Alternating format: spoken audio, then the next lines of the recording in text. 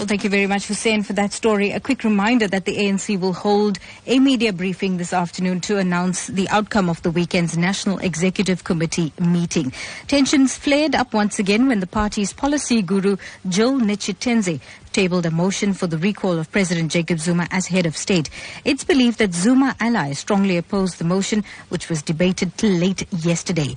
And apparently, the embattled president is also fighting attempts by opposition parties to mobilize support from ANC parliamentarians to table a motion of no confidence in his leadership. Well, the meeting follows growing calls for Zuma to step down after his controversial cabinet reshuffle in March, which resulted in 2 ratings agencies downgrading the country to junk status.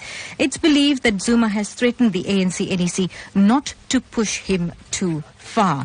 Well, we do have political analyst Professor Somadoda Fikeni online to tell us more about this ANC-NEC meeting and the results and the outcomes thereof. Good morning, Professor, and welcome to Newsbreak. Good morning to you and good morning to your listeners. Now, what's your reaction to the news that President Jacob Zuma has reportedly survived this second motion of no confidence? This is what we expected because NEC is a divided entity, and as such, whilst the president is there and is still the president of the ANC and government, he will use both powers and both levers of power to make sure that such motions do not work out because the NEC itself is divided.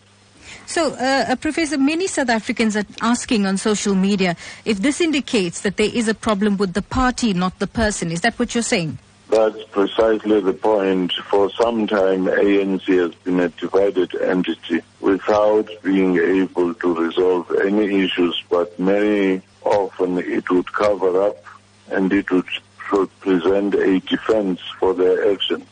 In your view, do you think that the ANC has taken the decision to retain Zuma as party president in order to prevent the 2 centers of power, as was apparent after the party's 56th national conference in 2007 when Mbeki was ousted and Zuma voted in?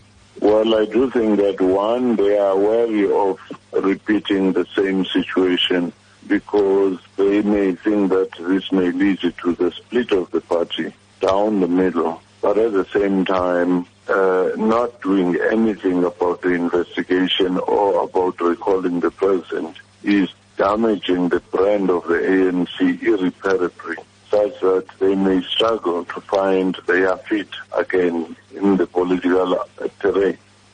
So let's set the cat among the pigeons here. Do you think the ANC is making opposition parties' tasks a little easier?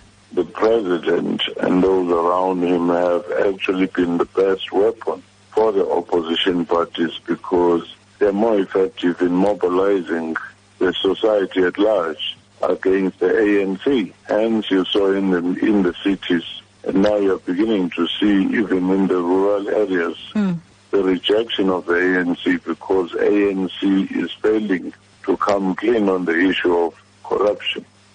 So do you think the Mutu by-elections was just one example of that then? It was one example wherein ANC is now beginning to suffer in the rural areas as well. Therefore, the notion that the president has this uncritical voter base in the rural areas is beginning to be challenged. And also, the notion that ANC is working as a bloc in KZN is also being exposed as not being true. Professor Somadoda Fikeni, political analyst, thank you very much for joining us on Newsbreak this morning.